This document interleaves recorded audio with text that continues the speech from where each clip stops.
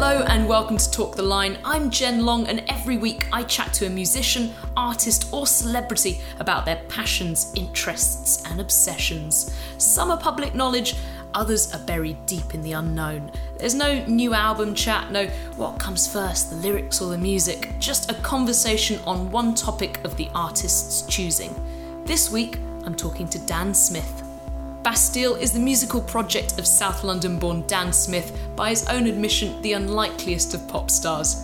Bastille's debut album Bad Blood was Britain's biggest selling digital album of 2013, with more than 2 million copies sold. It earned them a Brit Award and a Grammy nomination for Best New Artist, which they lost to Sam Smith. They released their second album Wild World earlier this year. Dan is a massive cinema geek and a huge fan of David Lynch. He retains a close relationship to his fans and uses social media more of a way to recommend books, films and music than to promote his own band. For this episode of Talk the Line, we decided to get a bit meta with Dan by looking at another of his cultural obsessions: podcasts. Yeah. When did you start getting into podcasts? Probably... actually, definitely with Serial. One of my flatmates was listening to it, and on its kind of third episodes, we just got back from me and the band that I'm in had just got back from a very long tour in America for the first time, and I had horrible insomnia. I mean, when I say horrible, I just couldn't sleep. I think people call it jet lag. Yeah. And I got off the plane and I had this crazy weird insomnia. thing. I was like, asleep all day, awake all night. and my friend Al recommended this thing, Serial, that was I think 3 or 4 episodes in, and I guess like a lot of people, podcasts just weren't really on my radar. I mean, they were on my radar, but just not in my life. And also, that kind of I think up until Serial, a lot of podcasts that I listened to are like people that your idea of a podcast was just a sort of fairly poorly put together person talking into a microphone of their computer. Or the best bits of Radio 4. Yeah. Repackaged and put in chronological order. Yeah. So yeah, I guess I listened to Serial, and I remember so vividly. It was in this house I used to live in, like halfway between Elephant and Castle and Peckham, and the room was really horrible. It was like next to the front door, and it was the detritus of a person that's just continually coming back from tour and emptying their suitcase and then leaving again. So it was this kind of like mad Miss Havisham-esque. A musician's bedroom. Exactly, thank you. And I was sort of like, I had this night where I just could not sleep, so I was like, I'll give this Serial thing a go.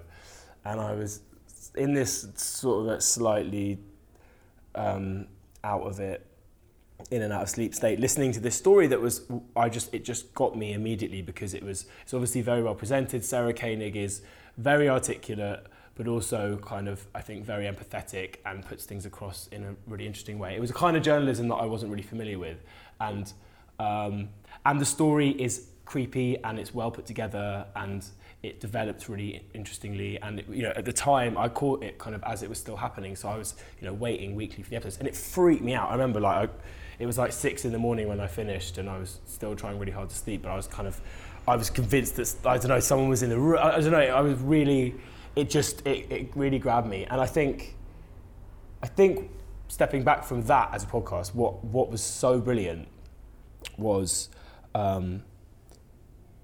realizing that there's this way that you can tell a story that is true, and that we're all the listeners are experiencing the same thing, and it's documentary in a way, but at the same time, because it's not visual, we're all having a slightly individual experience as well. So it's this weird collective and individual thing. So the sort of the murder that I see in my head is definitely different from the one that you see in yours. Yeah.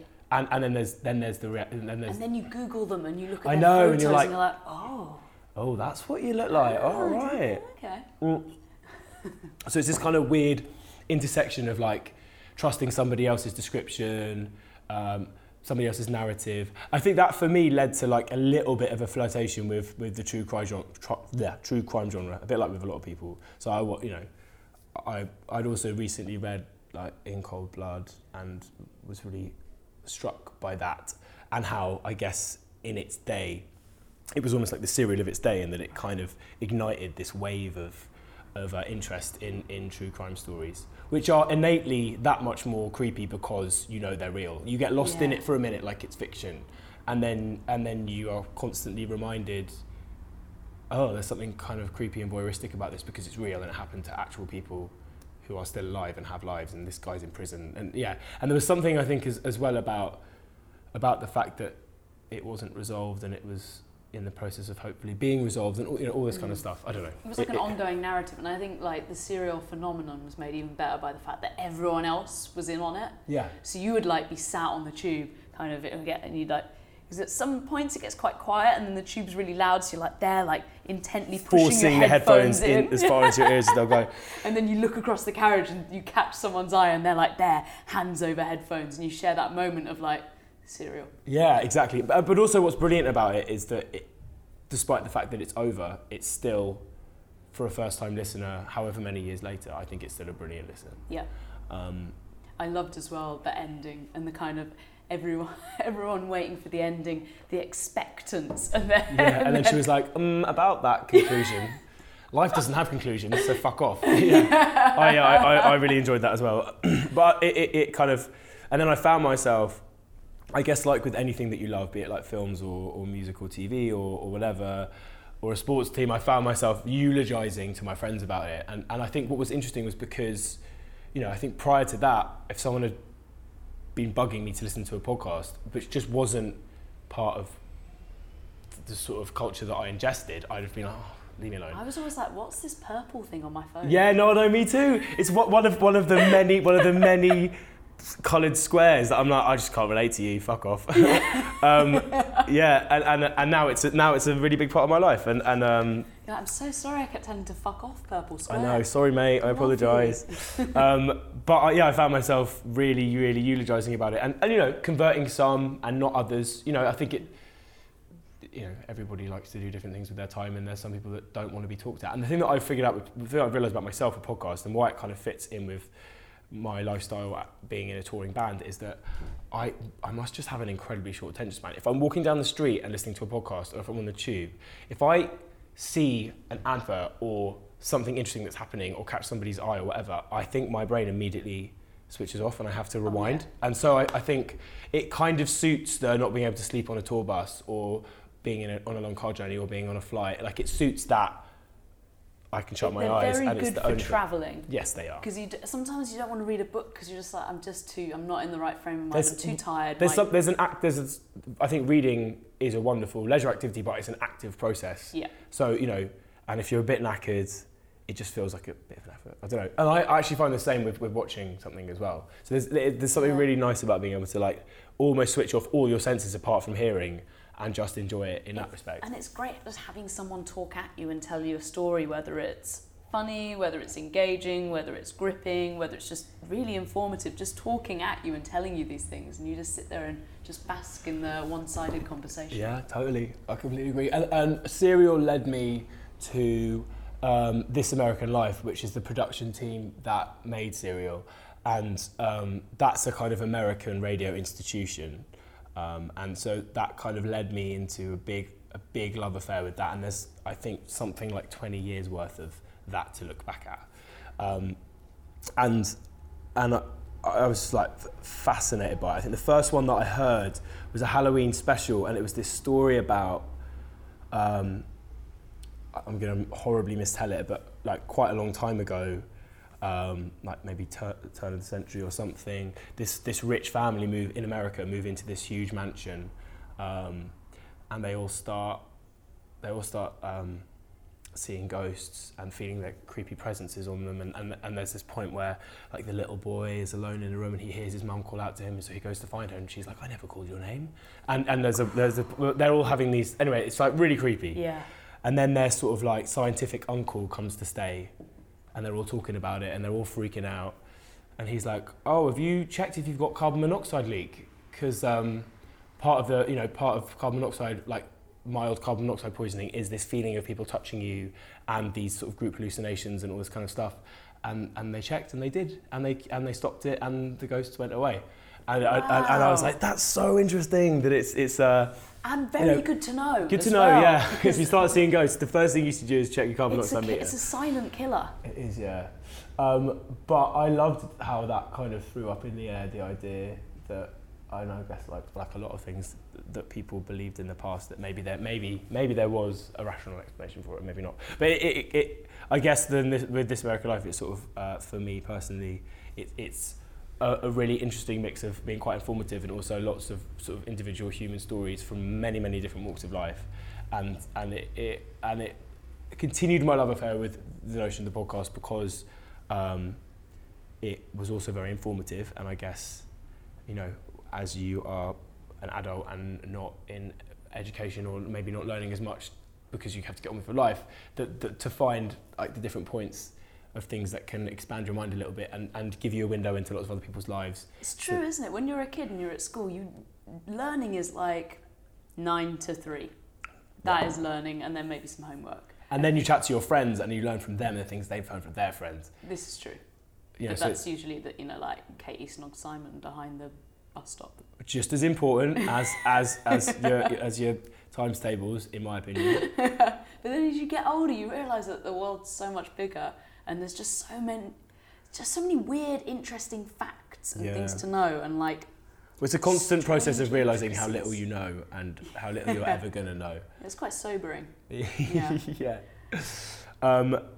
Anyway, so that's that. No, but I mean, what other things? Are you more a kind of narrative-led podcaster, or do you like the fact? I've dipped my toe into many. I mean, the problem that I have is that often I listen to them and I can't sleep on the tour bus, so I'll kind of like be really interested, and then it'll put me to sleep, and then I'll wake up 3 episodes later and I'll be like, both in a coffin bunk in a bus careering down a motorway somewhere, and also like, was that part of my dream? Did that happen? So yeah, I miss a lot. But I love that there's a podcast that my sister's a psychologist, and she recommended this one called Invisibilia, which is about thoughts. And so it's quite a kind of vague, I don't know, I guess I like anecdotal ones. I listened, and definitely more sort of like true story, kind of narrative. Ones. Yeah. What about you? So again, I think I was quite into podcasting when I was at university, and it was just sort of picking up, and it was like early days, like 2005, 2006, and then just completely forgot about it and didn't realise. I mean, I used to do this podcast for Line of Best Fit, but it was like a music one, and we played songs on it, and that was kind of when you could still get away really with putting music on the podcasts. But in terms of speech, I just always did that get cracked down on? Well, I did like a music podcast in 2005, 2006 called The Popcast, which was like all about Welsh music. Good name. And we got like a note, I remember we got like a note from PRS or PPL or someone like that saying either pay £400 for this podcasting license or we will sue you. Kind of like cease and desist type order. So is that when podcasts became like Wetherspoons? Yeah. and music was banned? I don't know. I think then they were trying to curb like all these people suddenly have, access to software that you can just put a podcast together in your bedroom very, very easily. Like it's super DIY. And there's, with that came an insurgence of people making music in their bedrooms and music becoming a lot easier to produce, and you had all these DIY bedroom producers. There's an influx of music, and much like yourself, there's an influx of music and you all want to find an avenue to get it out, and then there's people like myself sitting in their bedroom wanting to put together shows, and I think the music industry's always struggled with catching up with the sort of music piracy and the internet. Really, And it was always like a knee-jerk reaction, isn't it? It's always like shut it down, or pay this crazy money for something that you're just doing to like give unsigned artists a leg up. Yeah, well, I guess it's interesting in the context of Spotify and Apple Music to look at their approach and the timing of that versus the massive success of things like Netflix. Yeah. Which is like has so much money it doesn't know what to do with, and has now become like an amazing content creator. Yeah. It's so interesting to think, with the wonderful benefit of hindsight, like, guys, if we just thought of this earlier, we'd be in such a different position with music. But and yet still it's like, it seems like still a struggle. where you Yes. still have the struggle over artists, licensing rights and payments. But I mean, that is a whole other podcast. It is a whole other podcast. Yeah. It is a potentially niche. I mean, not that a podcast talking about a podcast that one or two people like isn't niche in itself. Right, But- guys, today we're talking to Dan from Bastille about neighbouring rights. Yeah, But, cozy up, But I think, get excited. just everyone started making so many different podcasts that they sort of spun out of control a bit, and it feels like recently it's almost become like the next step up. I think Serial raised the bar so Yeah. high that people Well, did it's- start looking at As what... an entertainment, as a form of documentary and entertainment, and as a, just the ratings on it were crazy. Like S-Town, which I adored, it broke just a ridiculous amount of records. I think that whole team behind Serial and This American Life and S-Town, I think there's a real interesting sensitivity to the way they handle situations, and I think it's really impressive. I think it's refreshingly human, particularly in the context of, British print journalism and a lot of like online tabloid journalism and a lot of, sensationalizing talk radio on both sides of the pond. It's so nice to have, I feel like with S-Town, which I very highly recommend, another kind of self-contained one. I remember listening to it and just thinking like, wow, this is like a 3-4 year project. And actually he could have constructed it in so many different ways and told the story. He could have told multiple different stories, and reading articles about it, from the sounds of things, it could have been a lot longer. There were whole strains of the narrative that he chose to explore and to not explore. And it, is this kind of, there's an obvious debate over the ethics of making somebody's private life incredibly public, but I feel like I felt okay with that because I felt like it was done really sensitively. It was really tasteful. Yeah. And I think I kind of came to it seeing like from the makers of Serial. Yeah. And I was like, oh, sick. Yeah. And then went in thinking it was going to be this whodunit type. I know, and it sort of almost feels like it did that just to make us all feel bad about ourselves. Because I was like, oh yeah, what's going to happen? And then like, no, this is not about that, you awful voyeur.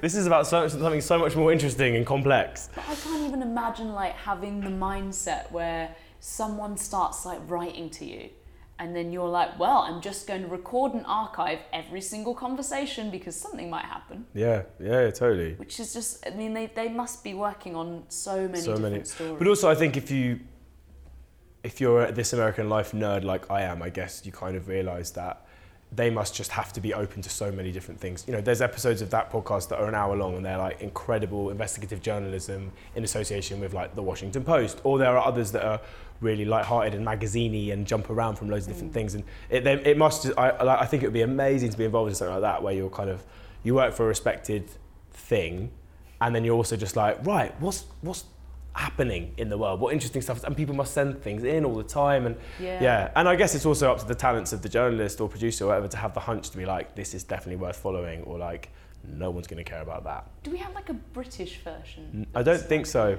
I think what was it? Ira Glass, the guy that founded and does This American Life. I saw him. He did a tour where he did a tour with him and 2 like ballet dancers, and it was like a live podcast. It was just very. A lot of it was addressing how odd it was that he was playing at like somewhere like the Barbican with dancers and the music. It was odd, but it made me sort of read a bit about him and listen to some interviews with him. And I think the thing I found really striking was that he was talking about how he articulates himself and how that style of journalism that Serial has and that has that kind of human, sensitive but informative and relatable thing that he has, and that he actively chose as a style to break down all the things he'd learned in college or in journalism school or whatever, all the things of like how you would articulate yourself and put a sentence together, and the tone that you take on that kind of news speak. How he was like forcing himself to break it down. He says like every third word, like I do, like a lot of people do. Like everyone does. Exactly. And it's quite nice. I think it just makes it, maybe it makes you feel like you can relate to a story more because there's somebody that is conversational saying it to you. I don't know. There's this guy called Guy Raz who runs the TED Radio Hour, which I also really like. And he... it basically takes loads of TED Talks and then it interviews the people, and he puts together a show with a theme which looks at like 4 or 5. And then it's another case of he's very personable, I think, and he kind of brings good things out of people, and he very handily cuts down the TED Talks and sort of surmises them with a bit of commentary in like, you know, a few minutes rather than the full 20. And it's one that I thought was brilliant. And I remember we were on tour at the end of last year, and somebody had asked me in like a Q&A or something online, like what I was listening to, and I just included a bunch of podcasts, and he ended up seeing it, and then he got in touch, and then he came to one of our shows, and then we sort of like kind of, which is one of those slightly weird scenarios where you're like, I love you, man. and I had to like not geek out when he was backstage at our gig. I had to like not be weird about his podcast. And he was telling me about this one that he was about to start called How I Built This, which has subsequently come out, which I really love, which looks at the idea of like the entrepreneur and takes, is that how you say it? Yeah, entrepreneur. Entrepreneur, sorry. And he takes lots of stories of people. I think what's emerging from this podcast therapy session is that I quite like human stories. Yeah. I think is what I've realised. Because I was going to ask you, like, what are your like favourite sort of things that you have learnt from them? What are there like any sort of facts or like lessons or things that you've taken away that have kind of stuck with you? No, I guess what I would take from a lot of stuff, like particularly This American Life in S-Town, I think they handled the American election really, really well.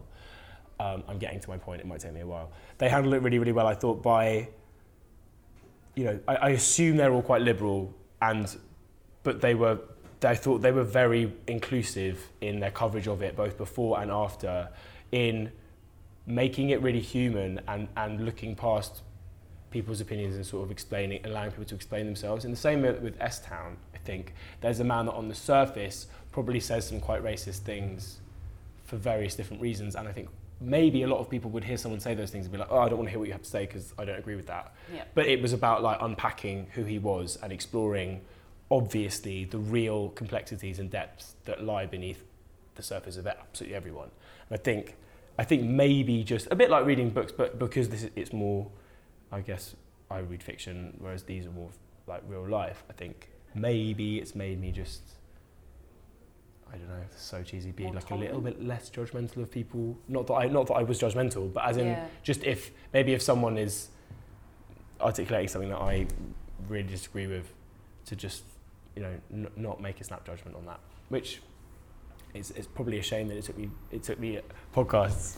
So I mean, I don't think I'm not someone but who's then when I'm not else someone would you who's be exposed to like other people's points of view in that sense? Because I mean, working in music, it's pretty liberal, and hanging out with bands, pretty liberal. Yeah. Media types, pretty like your circle is. I mean, that's what they call it, a bubble, isn't it? Yeah, of course. And then it's not often that you'd be like, right, well, I'm just going to go to this like super Tory part of the country and talk to people that I would like never normally associate with. Yeah. And also, it would be quite awkward to just randomly like walk into someone's, oh God, I don't even know, like, where do people convene? Cricket club.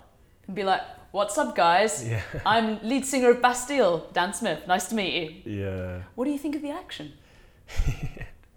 I guess that is true.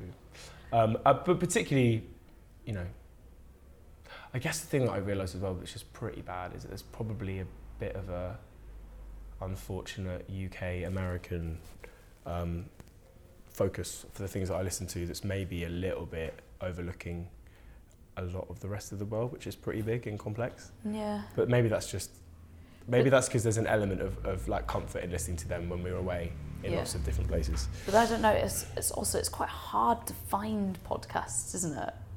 Like there's the popular ones that we all know about, and there's a lot out there as well, but like I don't know where or how you would find like a niche podcast from another part of the world. Or it's quite nice that there seems to be a lot of sort of support within that world, people kind of swapping episodes and stories. Like there's one that I love called Reply All. Oh my God, I love Reply All! I'm completely obsessed with. Yeah. And I sort of dip in and out of it, but I love a show like that has a sort of incredibly loose theme. Like it's the personality of the two guys that present it, and it's vaguely just an online world. Yeah. And it could be anything, but that's another really good example, I think, of mad human stories. And, they're quite good actually about going worldwide. Because they are really good. And I think it's internet. easier because of the internet. Yeah. But there was that story, there's too many to mention, but there was an episode on microdosing. Yes. That was God, completely so good. but it started because he'd like read a story about someone online and got in touch with them, and they suggested he do it. And it's from the podcast that I choose to listen to, it's this like unpicking of the fabric of society and like the lifting up of rocks and finding the most interesting people underneath. Like the reason that I found Reply All was because, having loved Serial, there was, I think, a set of like 4 or 5 episodes that was about one of the journalists was trying to do an episode on someone who was doing a blog from prison. And she found this guy. Do you remember that one? Yeah. She found this guy who was doing one, but because there were no laptops allowed in prison, he had to handwrite the blog, post it to his mum, she'd transcribe it, and he then found out at a later date that she was editing it, and they fell out over that. But it then became about why he was in prison. He had mental health issues, and it sort of got into that whole, and it became like 4 or 5 episodes. And do you think he's guilty or innocent though? I sort of thought he was innocent. I sort of thought he was guilty. Did you? Yeah. See, it's the beauty of the democratising nature of podcasts. We can all make up our own minds. Yeah. But did you ever listen to Startup? No. So Startup is one of the guys from This American Life who decides he's going to leave and start his own podcasting business. Okay. And it's like a startup, and it's the story of him going out and like pitching to investors and finding a business partner, which is the guy who always gets a very eloquent thank you at the end of Reply All. Right. Matt Lieber, I think his name is. Yeah. And them setting up a business, and it's called Gimlet Media. And then the first podcast that they launch is Reply All. Gimlet, that's interesting. Yeah, so they have that Gimlet Media company has quite a lot of different podcasts. Yeah. On the go. But I think in the UK, do you ever listen to No Such Thing as a Fish? I have listened to it a bit. There's a bunch that I've found, and I probably like a lot of stuff with taste, that like there's some that I can objectively see as probably being really good, but I guess there's only so much time in the day, and there's a lot of podcasts. Yeah. So I've listened to it. It's quite facty as well. It's not very human story. Yeah, but again, it's presented in a really good way, and I don't know. And the things that they come out with. My issue is, so like a bunch of my mates have just got put a team together, and they're going to be on Eggheads. So I was around like last night. We had almost like 4. I had like a bunch of people around for dinner at my house, and they were, because they couldn't all get in the same room at a certain point, they had all been called by the producer and given this quiz. And so one of them had written down all the answers, and they were going through them and seeing like who got it right and whatever. And I was just like, I already knew this about myself, but this really confirmed that my ability to retain facts and knowledge and dates and things like that is so rubbish that most of the time I'm listening to podcasts, so I'm like, this is so interesting. Like, I should be such a sort of well-read, well-rounded, knowledgeable person, and I just fucking can't make anything stick. It's terrible. A bit like with I read quite a lot, but you could ask me about the book I read last year, and I would not be able to tell you the name of the lead character or what happened, and it's brain like a sieve. I know, it's terrible. It's really bad. But I suppose if we're going to talk about podcasts, especially British podcasts, that are maybe narrative-led and don't require too much intellectualism, then My Dad Wrote a Porno. Yeah, I'm like probably the only person that I know that hasn't listened to it. Oh my God. I listened to the first episode and was like, I can see that this is probably quite good, and then I just didn't listen to it. And interesting, I feel like it was either Serial that got you into podcasts, or it was that. Yeah. And so many people that I know love it so much and like find it just absolutely hysterical. And I think potentially it's me being awful in reactionary, where I was like, I liked it. Are you a smutty type, though? I mean, Are you immature and smut? I can totally find that hilarious. So it's not me remotely being like too highbrow because I'm a fucking idiot. But yeah, I don't know. I will. It's a little bit like The Wire. It's my podcast version of The Wire. Like, I haven't seen it, and I know I should see or listen to it, and I know that when I do, I'm going to have such a great time. But yeah.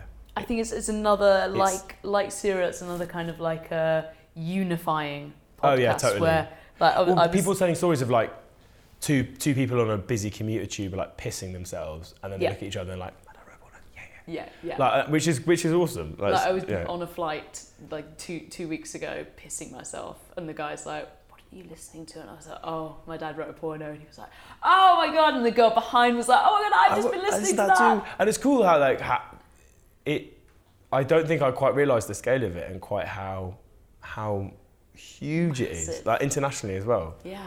People love it, so yeah. I'm just trying to think of stuff. I'm actually scrolling through my little. Well, give us a scroll. And I really like the Unboxing podcast.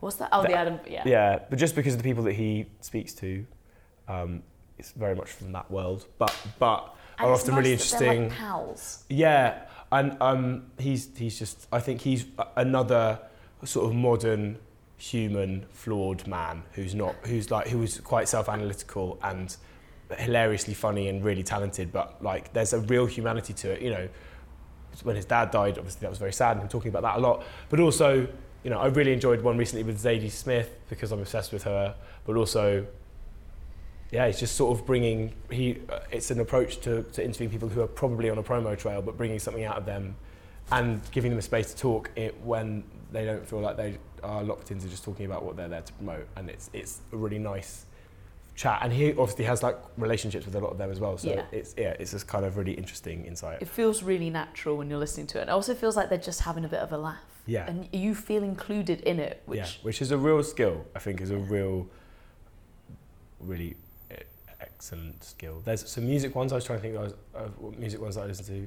There's one called Soda Jerker on songwriting that I listened to for a bit, which is these two songwriters from I think Liverpool who interview like either artists or big sort of behind the scenes songwriters, and I found that really interesting to hear about other people's processes basically, because my experience of the music industry was very much like I just did my own thing, and then we did our own thing, and then we existed in this mad space that we weren't expecting to ever, and so it was sort of like learning on the job in terms of like, because I guess with something like songwriting I'd always just done it and I liked it, and it was something I did not for anyone else, and then it became something that was everyone else was included in, and then and so just hearing about, you know, some people who really have a method and are really methodical with it, and others are like, oh, it just happens, and you know, there are some songwriters who like, there's this one songwriter he records in the basement, and at 6 o'clock every day his wife's like, right, you're finished.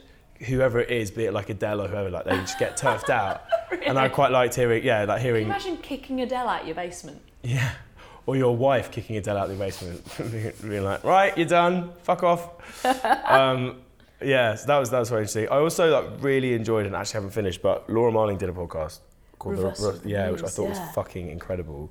I'm a big fan of hers anyway, and have been from the very beginning. I remember seeing like, when she was, I think, 15 or 16, I saw this show that she did at the Soho Review Bar, and the guy on the door read the preview of the gig and saw that she wasn't old enough to be in there and kicked her out. So she did this gig out in this alleyway in the middle of Soho between all these sex shops to all the people who were queuing up to get in. And it was very cool. But anyway, it's sort of, I thought it's a really brilliantly handled, two-sided insight into women in the music industry, which is something that I think about quite a bit.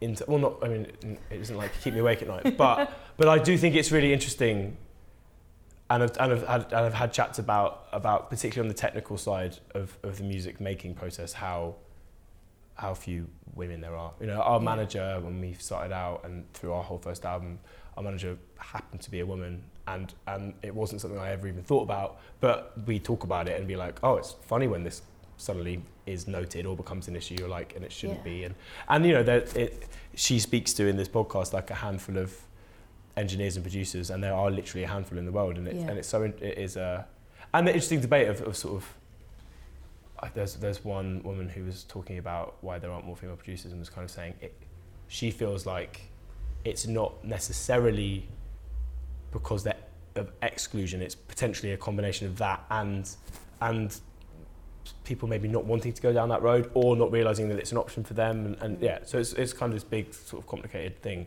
But I thought she talks about it both in quite a literal and worky sense, but also in the kind of like, well, right, what characteristics are there that she believes exist in men and women in the creative process that can be helpful or unhelpful or can bring certain things out of different things. And yeah, I thought it was very interestingly and sensitively handled. And I really enjoyed it. She was telling me, because she spoke at an event that I was doing with like young women, and she was telling me that men and women have different ranges of hearing. And it's something like a woman's like left ear has a higher range or something like that. So you have a more rounded, not a field of vision, but a field of sound, I suppose, a field of listening. Because it's something to do with like hunting in the wild or being a mother. I'm not sure. Some kind of like actual thing that exists within and so how thing. Pretty much every record in history has been mixed for a man's sense of hearing.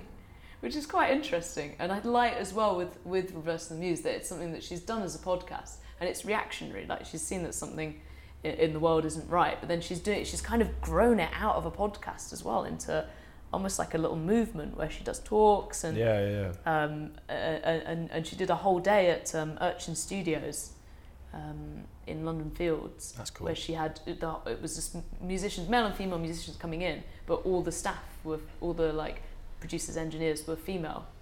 In fact, she didn't even have producers because she felt that producers was too hierarchical. Interesting. Yeah. It's just a nice podcast comes to life. Yeah, when they branch out into the real world. And then there's my favourite, Murder, where sometimes you're aware of them, and there's like one called The Dollop as well. Which it's called My Favourite Murder. It's these two American comedians who sit together and discuss, these two women who discuss what... they're really obsessed with true crime, but in a big way. But they're hilarious, and they go through, and it's quite meta. They go through. I think they both pick a serial killer or a murderer from the vast and complex annals of American and international serial killer history, which I'm not that au fait with.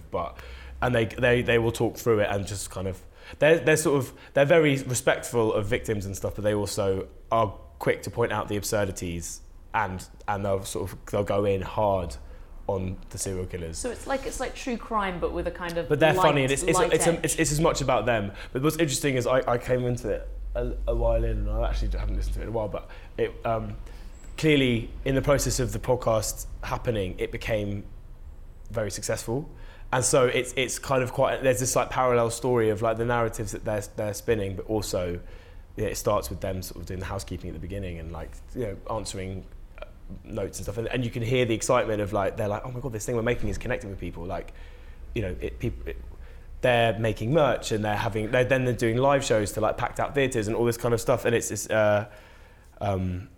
that's quite nice to hear, I think, because I think this that sort of that live experience of anyone who makes anything and then seeing it go out into the world and suddenly be successful, there's like a bubble to be in that bubble and to get an insight into that bubble of excitement. I thought was quite cool, and I'm sure the same thing happens with with my dad's porn. Dad wrote porno. Dad wrote porno, but I mean, you yourself as a musician, like surely you've experienced that, making something and putting it out into the world and then seeing it grow. But I just like that you're like excited about seeing their version of it. Yeah, I guess you probably get less excited about it when it's your own thing. But yeah. Danny number one, but this podcast, they're making merch! Yeah, I'm a bit like that. I'm like, I don't want to talk about it, I don't want to think about it, it's weird. I love the concept of like taking a podcast on the road. Yeah, me too. I like, and I think it shows the power, a bit like with YouTubers or, who can like sell out Madison Square Gardens. And, it just shows the power of kind of new media and what people want to, and I think that, there's a lot of conversation about the internet making younger generations more isolated and less interactive one-on-one, but I think it's also amazing to see something like that would then bring people together in real life, and that there's still a real desire to be like, yeah, well, I loved it on YouTube, but I want to go hang out with other people that like it, and I want to watch it live, and I don't know, there's something like our radio plugger in America who's like just a really, really nice guy. He was talking about how much it blew his mind. Like, he was someone that grew up and religiously went to gigs and bought records and all that kind of stuff, and seeing his kids who love music but they'd rather go see a YouTuber like do a show at Madison Square Gardens, he's like, I feel so old, I can't wrap my head around that. Well, I read an article about how that the reason that like a younger generation love like the YouTube stars versus like the pop stars is because we are too old. So it's like everyone's mum is into Taylor Swift. Like Taylor Swift is not your thing anymore. Do you know what I mean? When I was a kid, pop music was like my thing. Mum listens to Radio 2. Yeah. But now the same artists are on like Radio 2, they're on Radio 1. Yeah. So it's like, but mums and dads don't watch the YouTubers. That's true. So it's like, it's the kids' thing. So real, like they have real ownership over it. Yeah, and the parents are like, I don't understand you and these YouTubers. Yeah, and there's nothing more vindicating as a child. Like whatever it is, if your mum's like, I don't get it and this is awful, you're like, I fucking love this shit. Yeah, exactly. When your mum's like, oh, I'll come along, I'll tag along, I love it. You're like, oh, I don't like anyone. No. Yeah. It's a bit like when your favourite band suddenly become really successful, and you know, there's part of you that's like so proud of them and happy, and there's another part of you that's like, God, if all these people like it, I don't know. But I hate that. I hate that in other people though. So no, I'm 100% that person. I always like the demos. Yeah, get full on demoitis. Yeah. Yeah. You've done scrolling. I'm aware that you have an engagement. Yeah, but I'm easy. Well, should we do a review? Should we dissect? Do you want to look back at what we've done? Yeah, I think so. I think it was. Oh, I don't know. I hope it was interesting for anybody. I got to talk a lot. Yeah, I enjoyed that actually. Sometimes I think I talk too much in these things, so it was nice that you led the conversation. I mean, it's something that I don't know. I wouldn't say that I'm someone that's like into podcasts, but I think from the more, you know, the take-home message from today is maybe I am. And as you know, if anybody listening who has remotely found anything that they might want to listen to off the back of it, that'd be cool. I personally really enjoyed the illusion of you as Miss Havisham. I'm glad you enjoyed that image. I can just see you just sitting in the corner of your curtained, dusty bedroom in a wedding dress. With a mouldy cake. I'd like to point out that that was my old house, and a couple of years ago, and that I have hopefully improved as a person since then. I think meandering start, yeah. Strong core, good ending. I hope so. I don't know. I guess it's like with you know, some people like to listen to music when they drive or when they're walking around or like at a party or yeah. And I guess it's probably the same with podcasts. Yeah. But it's a time and a place for every podcast. Yeah, true. I guess like I said before, just being lots of sleepless nights in a really bumpy coffin-sized tour bus careering down some terribly maintained American high road has led me to what probably wouldn't have existed otherwise in my life as an obsession. But like we said before, I think it's quite a nice insight into other people's lives in a non-invasive and nosy way, because somebody's got to have put the effort and time into making the podcast. I think. Is that a fair conclusion to draw? I don't know. I think so. What would you, out of 10, what would you rate? This one? Oh, it's hard for me to... I feel like I can't be objective because I've been involved. So I'd always rate something that I was involved in as a flat 0 out of 10. But I feel that's probably unfair on you and everybody involved in this podcast. I was going to give myself a 7 and you at least a 9. Oh, thanks. It was a good effort. Right. Well, I feel and good. We'll put like a little list of links to all the podcasts that we mentioned for anyone who wants to check them out, anyone who wants to be enlightened. Yeah, I feel... Anyone in the world who Are there any more podcasts you want to shout out that you think are brilliant? When you were talking about the music one, I was thinking of the Song Exploder. Song Exploder is really good. And obviously the Tiny Desk sessions that materialised from that. I've only watched the videos. Yeah. Would that come from the Song Exploder? Yeah, it's the same guy that runs it. So NPR are that guy Guy Raz that I was referencing. He I massively geeked out with him on his work and ended up like earlier this year when we were on tour in Washington DC, he was like, come into the NPR office, and because for this other project that I'm working on, we had this idea of this podcast that we want to do for this slightly crazy concept project, and so I wanted to chat to him about it. So we sort of went into the offices and I was like a kid at Disneyland. It was so embarrassing. They're literally showing me like the most municipal desks you've ever seen. But they're like, this is where they make Invisibilia. I'm like, oh my God, that's amazing. He's having to like hold me back from like asking for photos with these people who are just getting about their Thursday morning.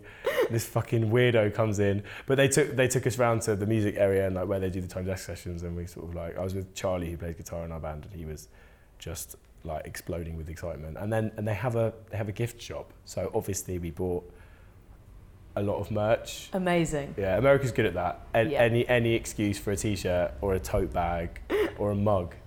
I love a novelty pencil myself. Yeah, good. I just don't use pencils, so they just sit around. It's true. But yeah, no, it's good to know what your favourite souvenir is. Thank you. Merch ideas for you? Yeah. But yeah, no, so that was very cool. Getting to go to the sort of like spiritual home of a place that I love. And they, NPR in America is like, I guess the closest that America has to Radio 4 or the BBC, in that they make news content but they make all these shows, but because it's so vast, they have to syndicate stuff out, but also make some. Anyway, sorry. As you can see, I could boringly waffle on about podcasts for fucking ages, so I'm going to stop. But yeah, so Song Exploder, brilliant. Were there any others? They Walk Amongst Us. Ooh, that's another true crime one. Okay. Oh, I listened to this one. There's a couple. My friend recommended a bunch of true crime ones, and some of them are just a bit much. Some of them are really horrible. There's one. Did you listen to Missing Richard Simmons? No, I didn't. So that was about Richard Simmons, who's a sort of American fitness personality. He's like always on like The Simpsons or something like that, right? So I was kind of vaguely peripherally aware of him, but I think not being American, I wasn't really sure who it was. And there was this thing about like a few years ago, he, having been someone who, if there was a Hollywood tour going past his house, he'd run out and say hello, and having been someone who'd like pop up on Oprah all the time and did all these fitness classes still, he and had all these relationships with people who he'd kind of helped lose loads of weight, he just decided to like disappear and completely retract from public life. And so this kind of semi-friend / fan of his did this podcast that was like, I'm going to get to the bottom of this and I'm going to uncover it.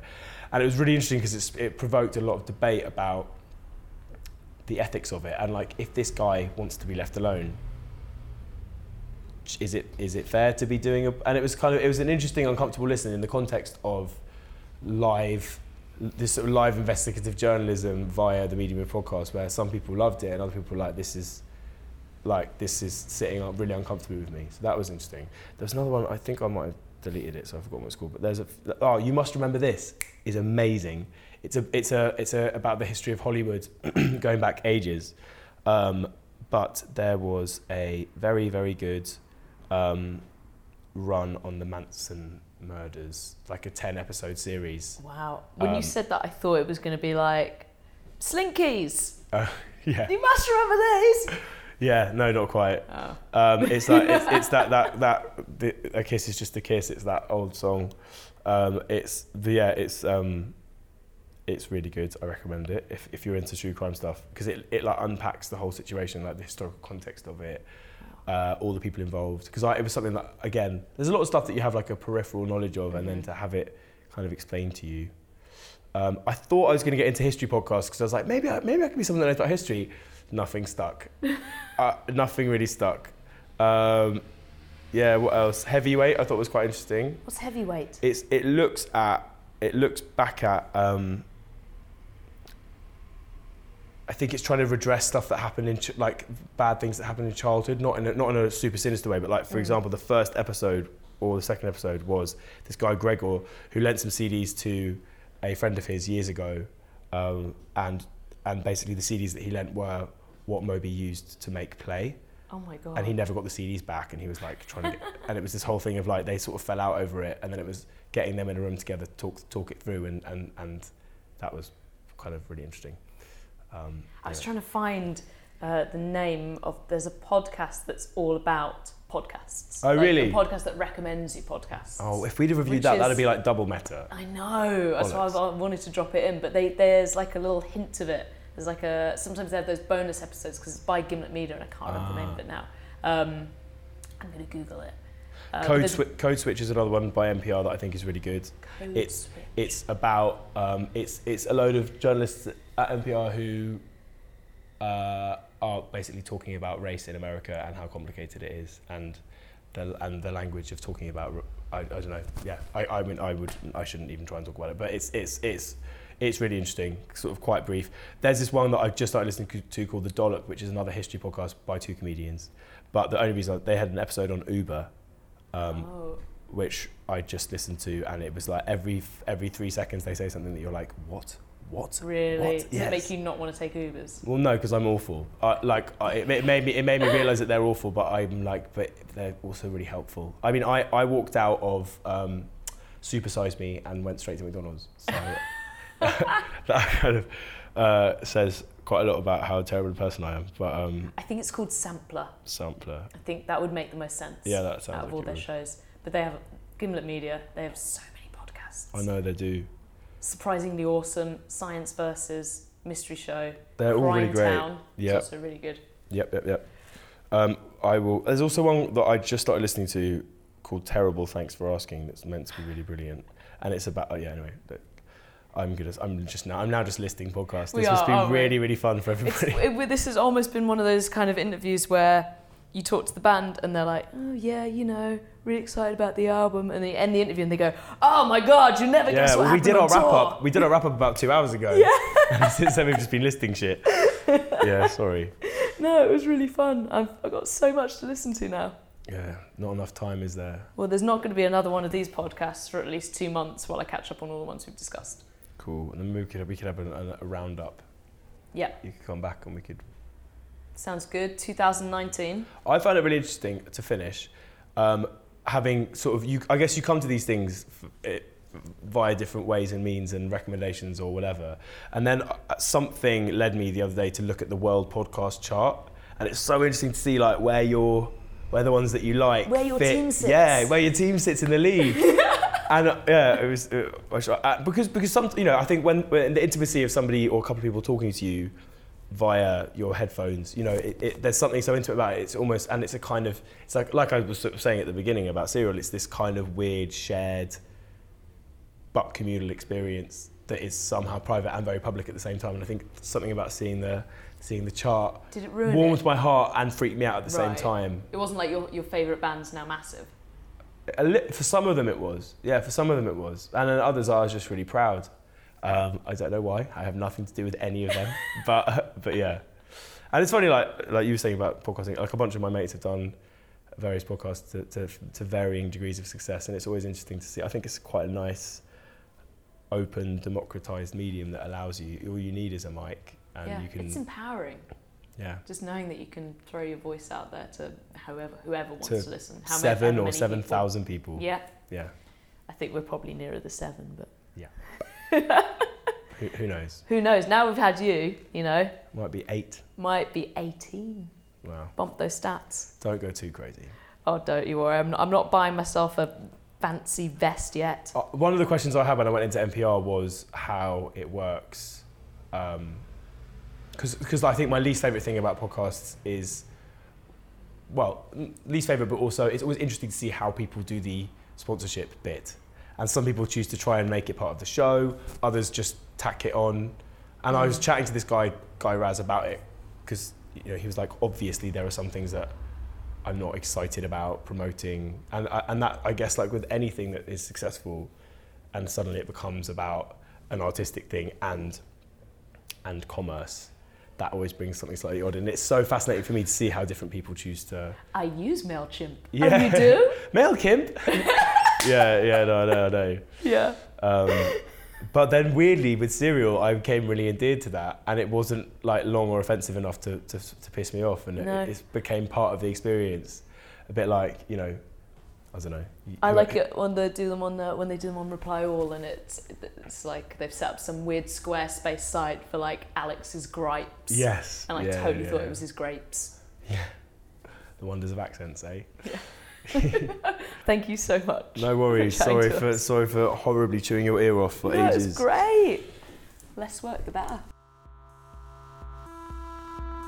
A massive thanks to Dan. This is Talk the Line, original music by Seams. Please do subscribe for more podcasts. We upload a new one every Friday. You can follow us on Twitter at Talk the Line, and we will post up all the podcasts mentioned there too. We'll also add them to the show notes and do a little news piece on the website. If you like us, please leave us a review. It helps us so much. See you next week.